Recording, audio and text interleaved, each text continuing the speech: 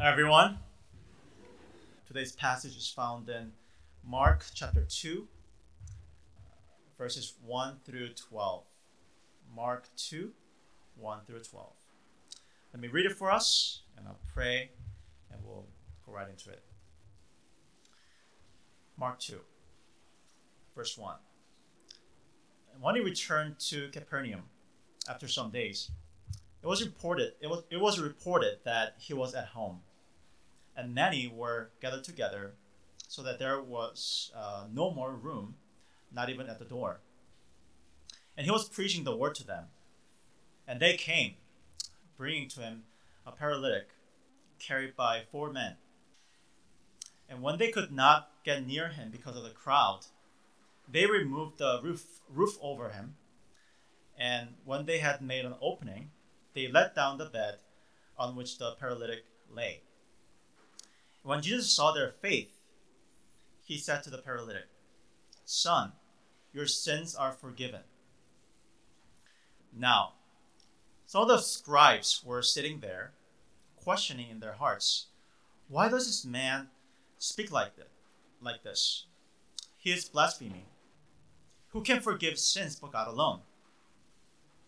And immediately Jesus, perceiving in his spirit that they thus questioned within themselves, said to them, "Why do you question these things in your hearts?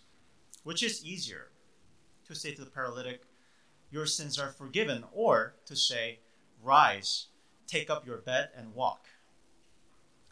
But that you may know that the Son of Man has authority on earth to forgive sins."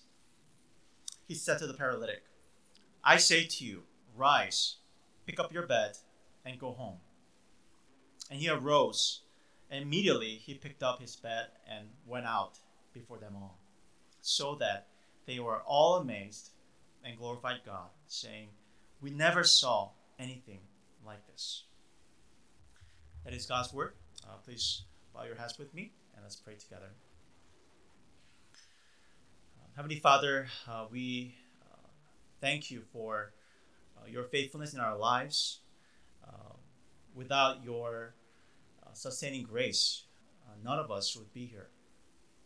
And you are such a loving God towards each one of us. You know each one of our stories, and even right now, you are writing your story into each one of our hearts, even as you speak through this passage. So please use this time to mold our hearts, God.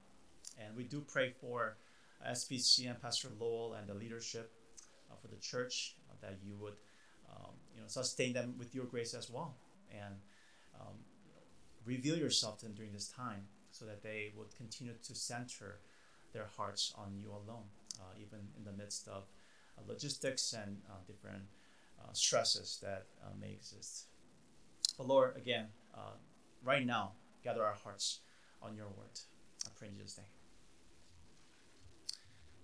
Amen. Just a quick question before we go in to the passage. How do you view relationships with people in your life? For me, when I was younger, to be really honest, maybe in high school or in my early 20s, I think I didn't really take relationships with people that seriously. I think I was very goal-oriented at the time, and I think I also was moving around quite a bit, as some of you know. So I think I saw people more as like a background, as me myself am striving towards my own goals.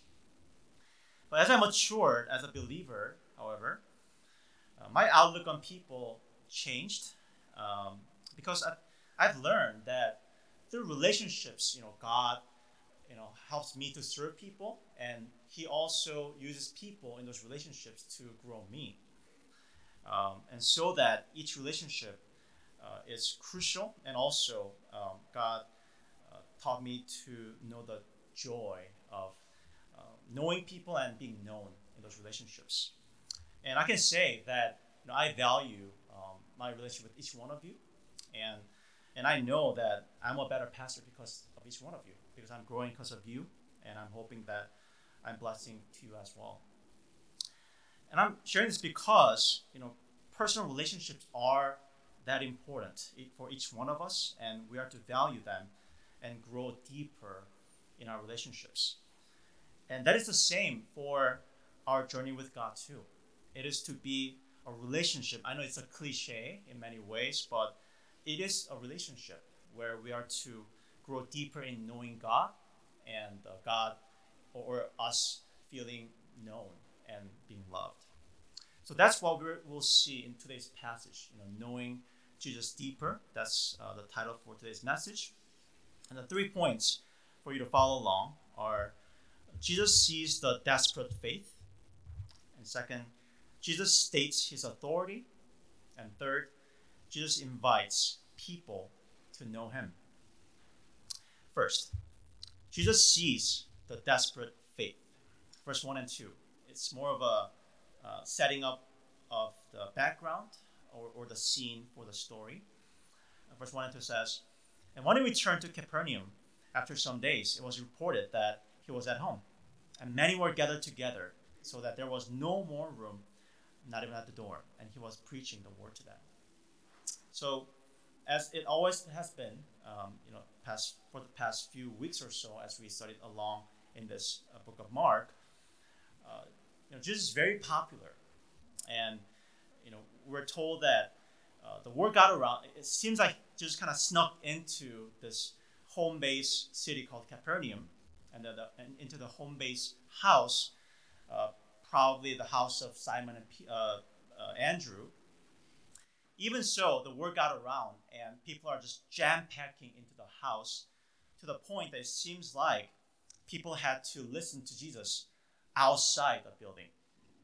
And there, Jesus is preaching the word to them, because as we saw last week, that is the main mission for Jesus. More than healing, more than casting out demons, it is teaching of the gospel.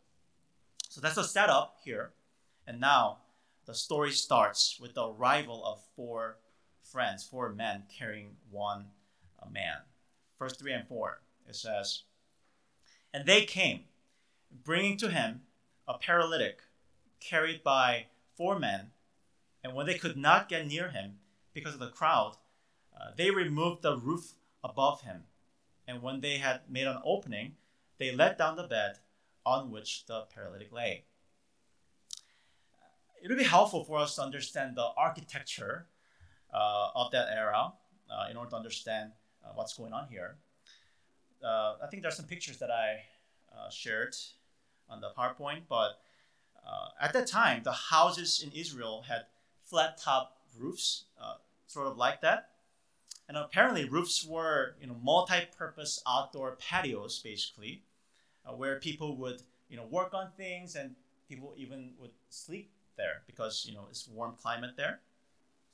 And to the point, next slide, there would be stairway leading up to the flat top roofs because people would visit there frequently. And then next slide, the roofs were made of tree branches like that and mud as like a glue/cement. So that's the architecture of the house that we encounter in this story.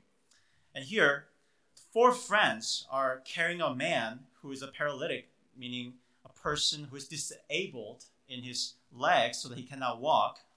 And they're hoping that Jesus, the renowned healer, could heal this friend of theirs. But as we read, the house is jam-packed to the doorway. So the friends, we read that they decided to take the stairs, as we saw in the one of the pictures, up to the roof, and they are trying to make an opening through the roof up to Jesus. And the question is, how do they do that? Because this is not, although we saw that it's made of wood and like mud and clay, but it's not made of Play-Doh, so it's still hard. It's still made up of proper building materials. On the one hand, it's not impossible though to make an opening because it's not made of steel or concrete like a modern materials. But still, this is a hard job. It's a demolition job because you're dealing with dry clay and tree branches. So they probably needed some sort of a tool to break and make a hole big enough for them to put the friend and the bed through that hole up to Jesus. So it's a labor-intensive job, to say the least. Besides, doing this must have made a scene, right? Because it must have made a lot of noise, and also it must have created lots of dust and particles everywhere. So people who are there to try to listen to Jesus, must have given them some, mean, not so kind looks as they were doing this. And lastly, this is somebody's house, likely Simon's house. It's his property. How would you feel if somebody is making a hole on your roof, right? And they're doing that in front of Peter, in front of the owners.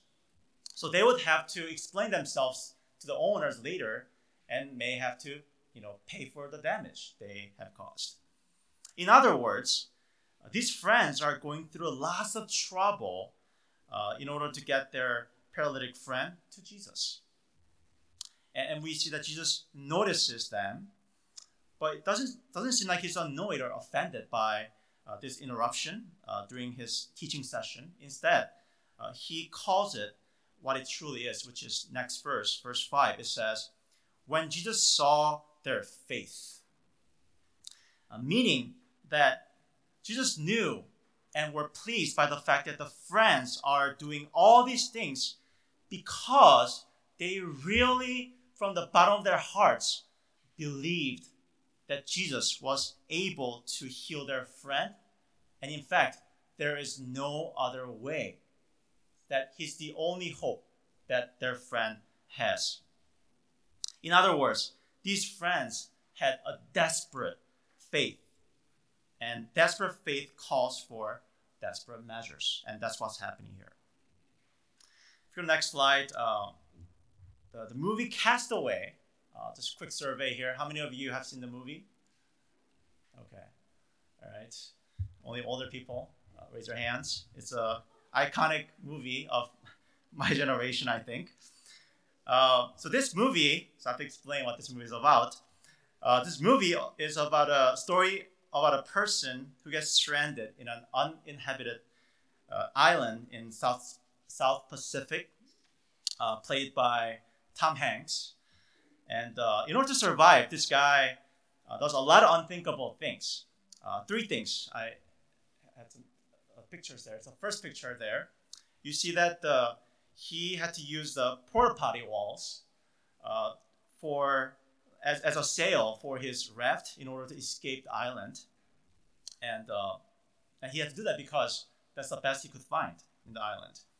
And next picture, second, during the movie, he gets a cavity on one of his teeth, and he ends up extracting it using figure skate blade. Again, he couldn't find anything else. So he was in a lot of pain, so he did it. And lastly, next picture, and he draws a face on a volleyball, and he names it Wilson, and it becomes his companion, the only companion, and he talks to this friend all throughout his time in that exile on the island. So these are crazy things, right? These are, nuts. Like, nobody would do this in their normal lives.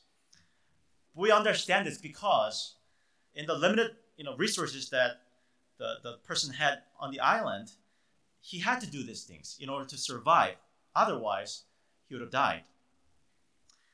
Likewise, when the 4 friends were trying to help the paralytic, they did some unconventional, even weird and crazy things, along the way, by which they would have faced, loss of money and losing face, etc., because they were desperate. They really believed that getting into Jesus was the only way for their friend to have any hope. And now, as we pause, how do we apply this in our lives? I think application goes like this. I would think that most of us in this room, as well as those of you who are joining us through the live stream, you are here because deep inside, you're searching for fulfillment spiritually. You want some growth and change in your lives spiritually. The question is, how do you grow? And as a Christian and as a pastor, especially for many years of ministering to people, I'm convinced that growth is a miracle. People cannot grow by manufacturing certain practices and things like that, because I've seen that they always fail once life gets hard, because there was more behavior modification. It wasn't real change in their hearts and in their lives.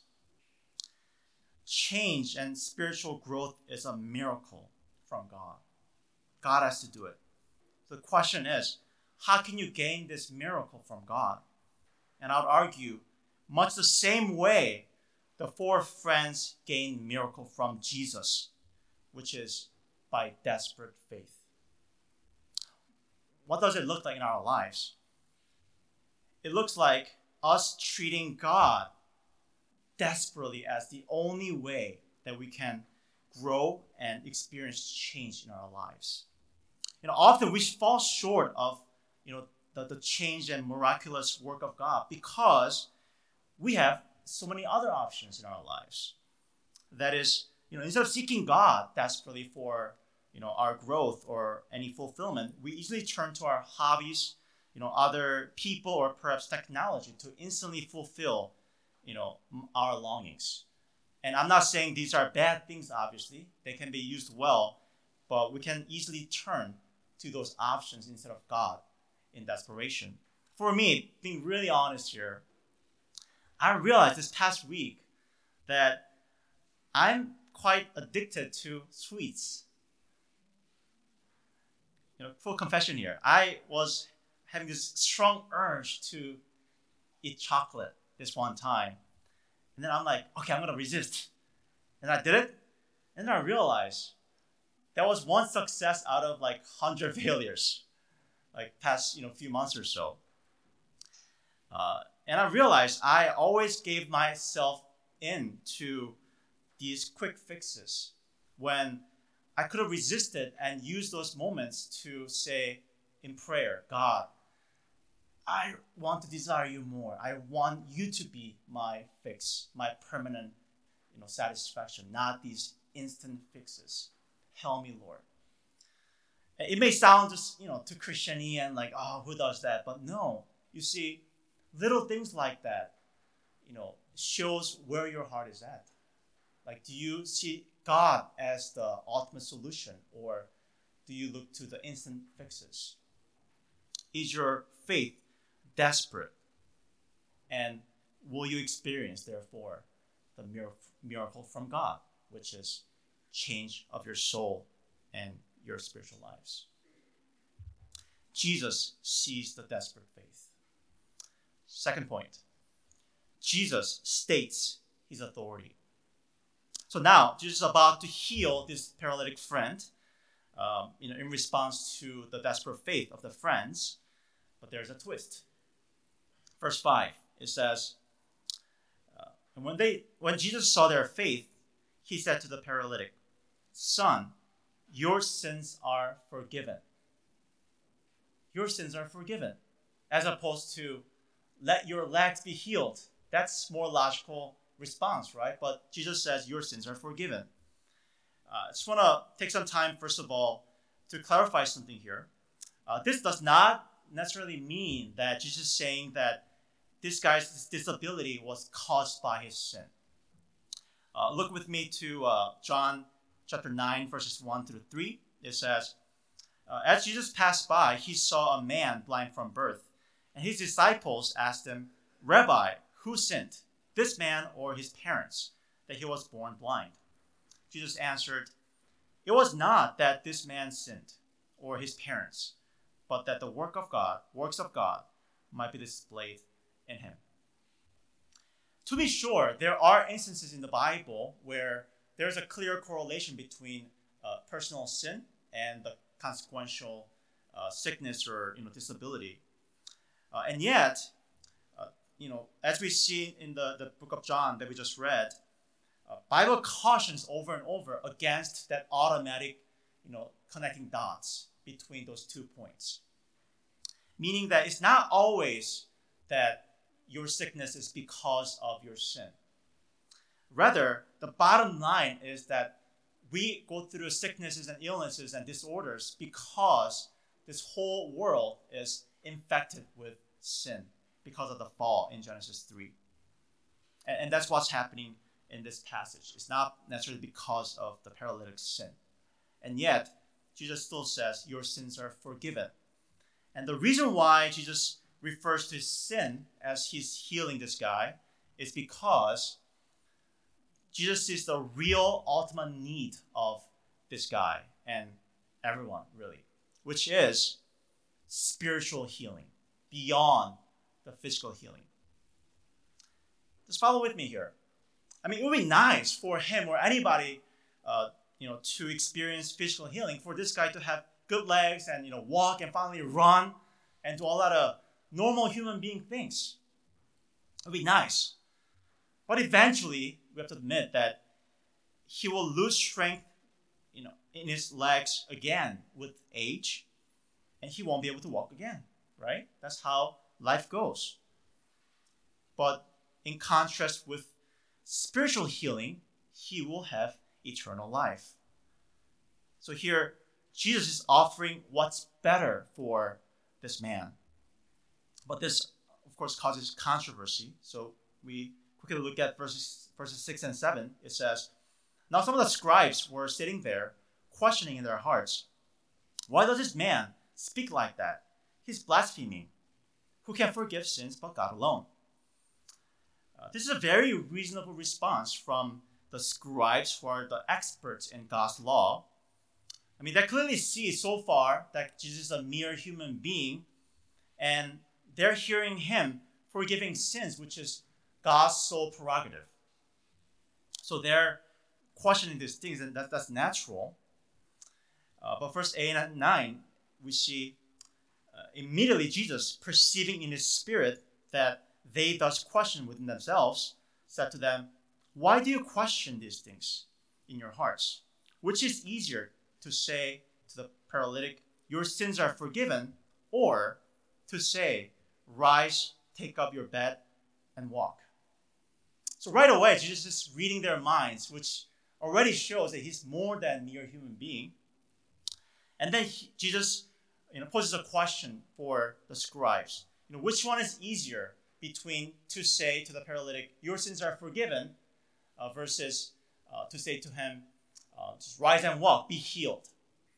And the answer to that is that it's easier to say your sins are forgiven than the other option, because you can say your sins are forgiven to anybody without having to prove it, right? Whereas if you were to say to somebody, be healed, and if there's no healing instantly, then your question and your validity is lost. That's why that's harder option. And here Jesus is saying that because it's harder to demonstrate the physical healing, and therefore if Jesus does make it happen, if he does heal the paralytic instantly, that means logically what he said about forgiving sins is true as well. He was telling the truth. So now, the story goes on, and we read in verses 11 and 12 that Jesus does heal the paralytic, and therefore he was found to be telling the truth when he said he is able to forgive sins for people. And so now this is the point, verses 10 and 11. That's this whole point of why Jesus is saying all these things. So read with me. Verse 10, it says, but that you may know that the Son of Man has authority on earth to forgive sins. And he said to the paralytic, I say to you, rise, pick up your bed, and go home. Meaning the whole point, whole purpose of this ordeal is that Jesus wanted people to know that he had authority to forgive sins. It's really quick there, the words Son of Man comes from Daniel 7, where there's a prophecy of this messianic figure having all authority, complete authority over all peoples of the earth. And Jesus is the fulfillment of that authority, that prophecy. And the word authority is a familiar word, isn't it? For those of us who've been, studying these, passages in the book of Mark. Past few weeks we saw that Jesus had authority in his teaching and also over the spiritual and physical realms, demonstrated by his casting out demons and healing physical illnesses. And in today's passage, we get to complete the picture a little further, seeing that Jesus' authority reaches even to salvation. Meaning that, as the scribes speculated, Jesus is God who is able to forgive humanity. Why? Because sin is humanity's rebellion towards God. Meaning that if there to be any forgiveness, it had to be coming from God. And yet, God's forgiveness is not that simple. Because if God were to just forgive, freely without any, attached strings, then there's no justice. Rebellion and sin means there had to be penalty. But if he just forgives, where's justice? And that's why Jesus had to die on the cross. So that on the cross, there is God's justice and mercy perfectly fulfilled. And therefore now, Jesus truly has the authority to forgive everyone who trusts in him. Meaning that salvation is found in Jesus alone. And that's the point of these few verses that we just read. Go to the next slide. I recently read a great article on the Gospel Coalition website named Self-Worship is the world's fastest growing religion. And just a quick summary here. Its main argument is that the core problem of humanity is self-worship, where all the way from Genesis 3, humans have tried to find their worth, meaning, and forgiveness within themselves. We hear phrases like, therefore, follow your heart, right? And also, be true to yourself and forgive yourself. And one of the songs that I used to love, the song by Christina Aguilera, Voice Within, it says, trust the voice within. I'm not going to sing it. Trust the voice within, right? That's what she says there. Meaning the whole world operates around this idea of you have to find authority, spiritual authority within yourself. And the article argues that the self-worship makes us miserable because, we're trying to find in ourselves what only God can give. Spiritual fulfillment and especially forgiveness from our sins.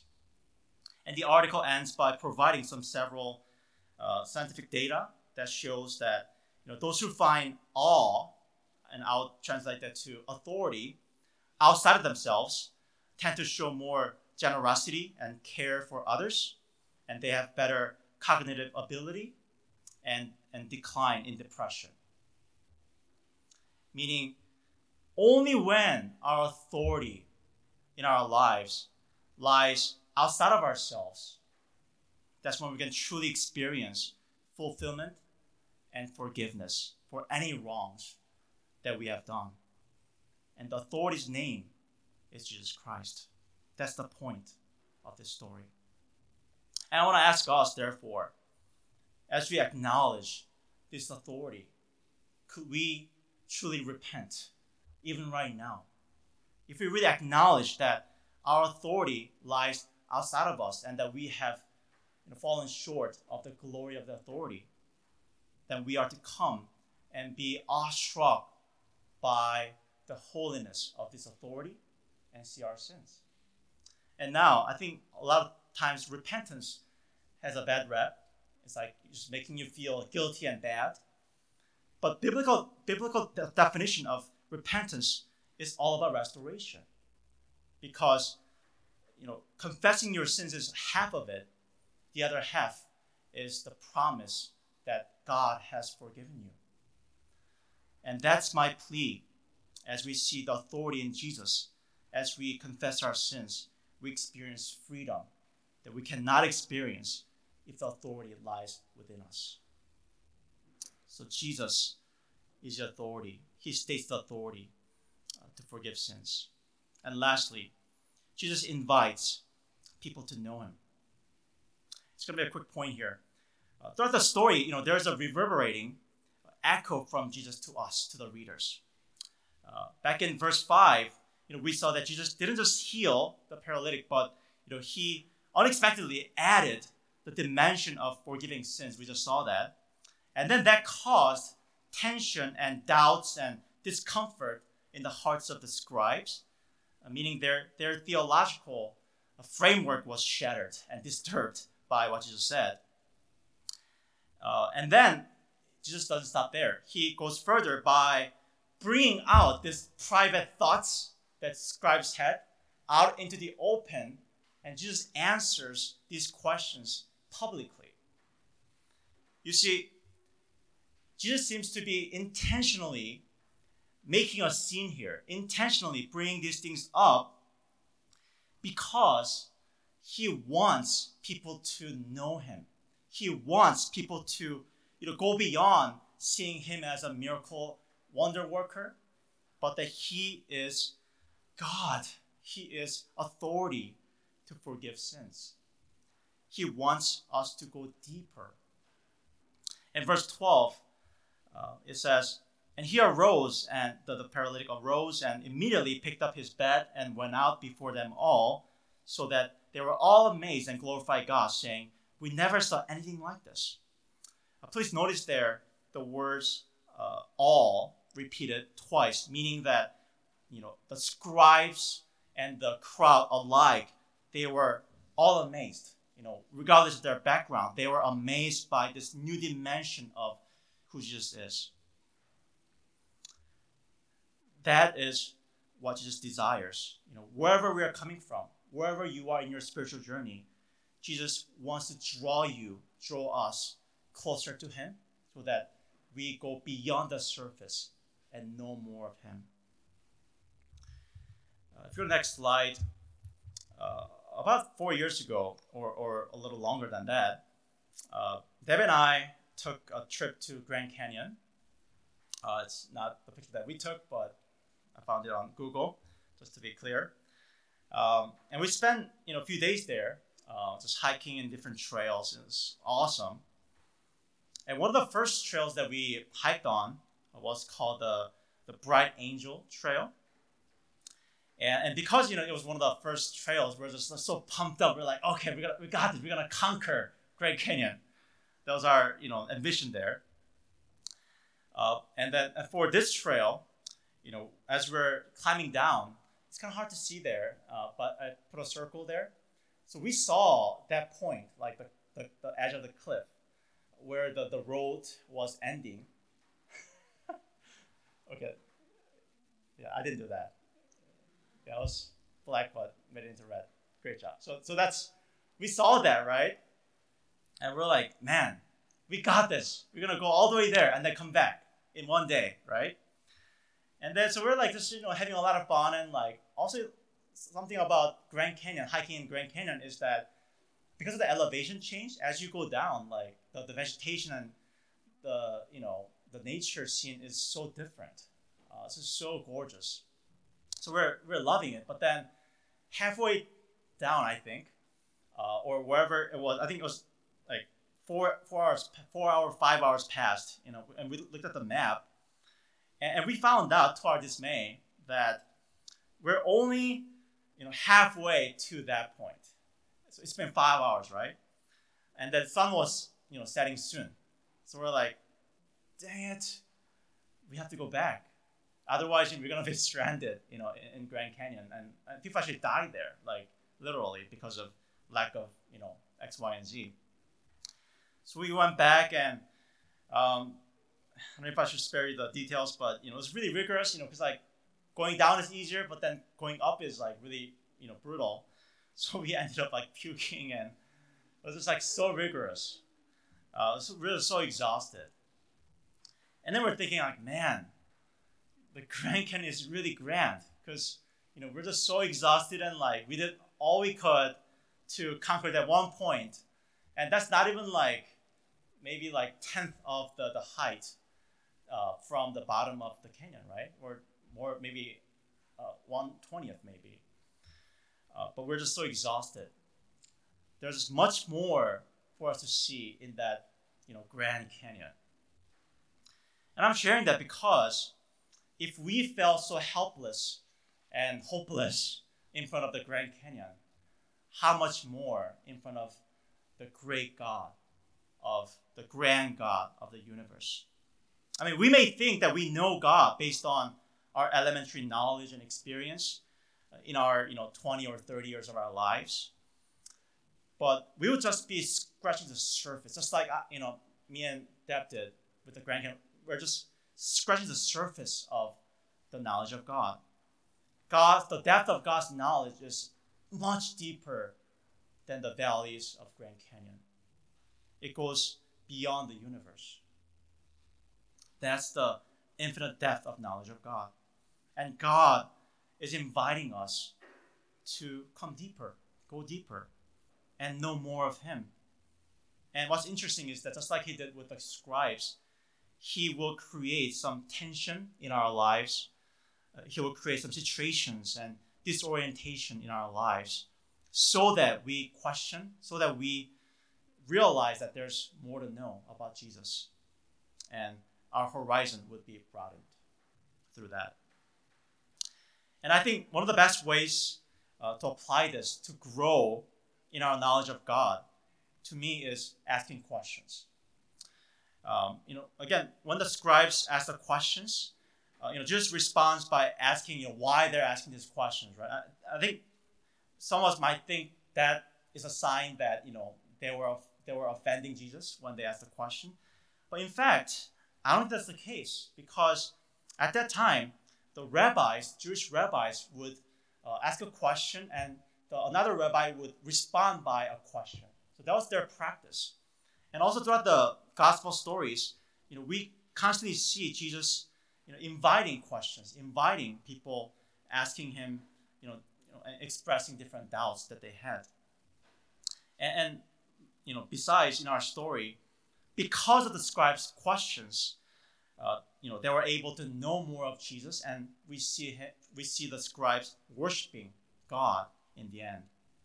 So questions are good things that we are to, not stop asking, because questions, keep us from being comfortable at, where we are, the little that we know of God, and it really pushes us to know God deeper. And let me give you one caution that as you question in your journey with God, we should try to avoid cynicism, though, when we ask questions.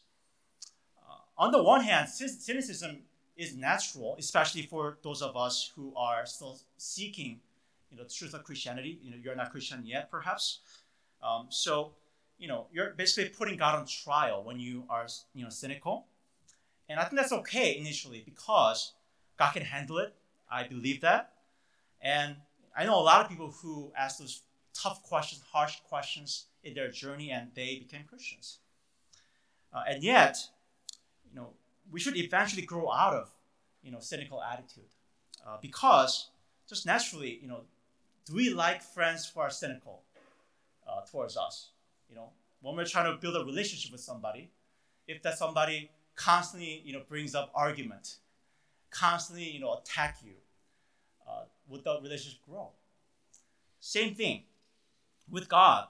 Once you pass that point of, answering the fundamental questions, the attitude should be that, you ask tough questions in order to get to know God more and deepen the relationship rather than just be cynical and, put God on trial. And that's my encouragement, because our goal is relationship with God. Our goal is not just to accumulate knowledge or, have our curiosity fulfilled. We want to know God better and love Him better and be known by Him better and be loved by Him in a deeper way. And may that be our journey as we continue on together. Let's pray together. Let's pray together before we finish with this song.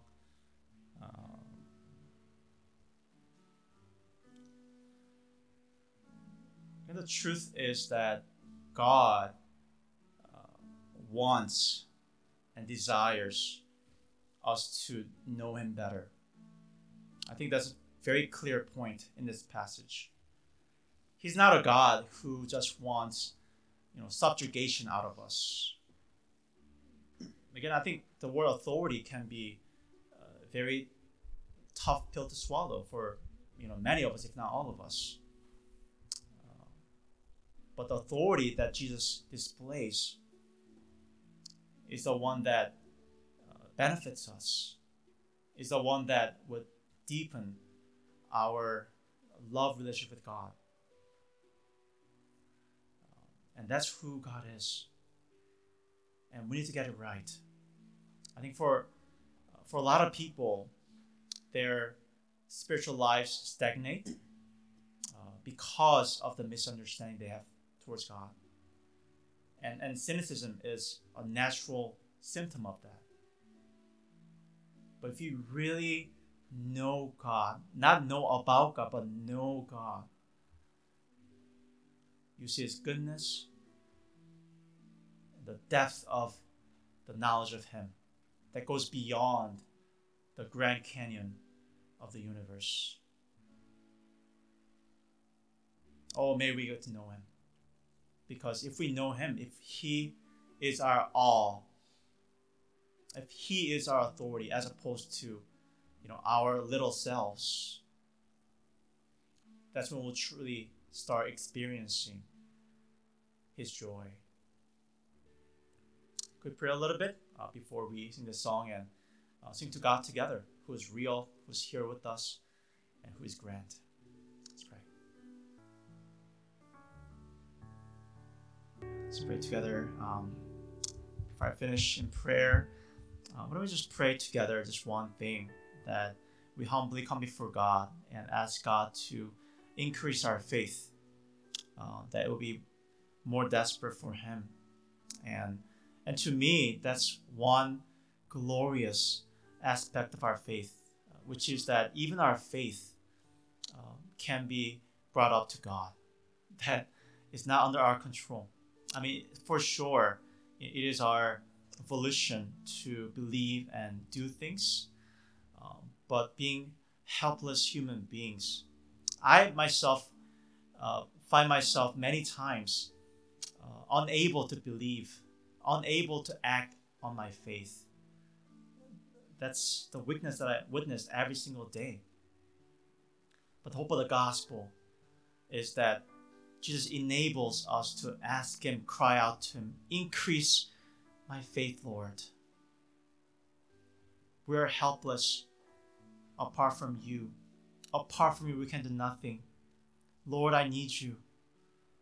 Every hour I need You. Oh, may we experience God even in that helplessness and weakness that we feel about our faith, because God can handle our weaknesses. Can we do that? I'll just ask God to increase our faith, and I'll close first in prayer. Heavenly Father, God, we confess, I confess before You that my view of You is so narrow many times, when I should be dreaming big and trusting that You will do mighty things. I'm just so zoned in onto what I am not capable of. And that way, I limit You in many ways, God. So all together, Lord, may You broaden the faith of our church, broaden the faith of each one of us, that we come before You desperately, trusting that You can do immeasurable things, unthinkable things, for Your kingdom to dawn in our hearts, in our lives, God. And may You especially encourage those who are discouraged in this room in their walk with you. God, you know where they are, and may you, reveal yourself to them in new ways, a new dimension of who you are, so they experience you and get to experience their faith growing through that as well. But all in all, help us to rely on what you are doing, your miracle in our lives, as opposed to the simple emotion, just the shallow, feelings here and there, because you are still working even when we don't feel it. Thank you, Lord, for your faithfulness. Thank you that the gospel does not depend on our performance, our good days and bad days, but it depends on you, what your Son did for us. Thank you, Lord. We trust you alone. We rest in you. And we start our week in the place of the gospel. Thank you, Lord.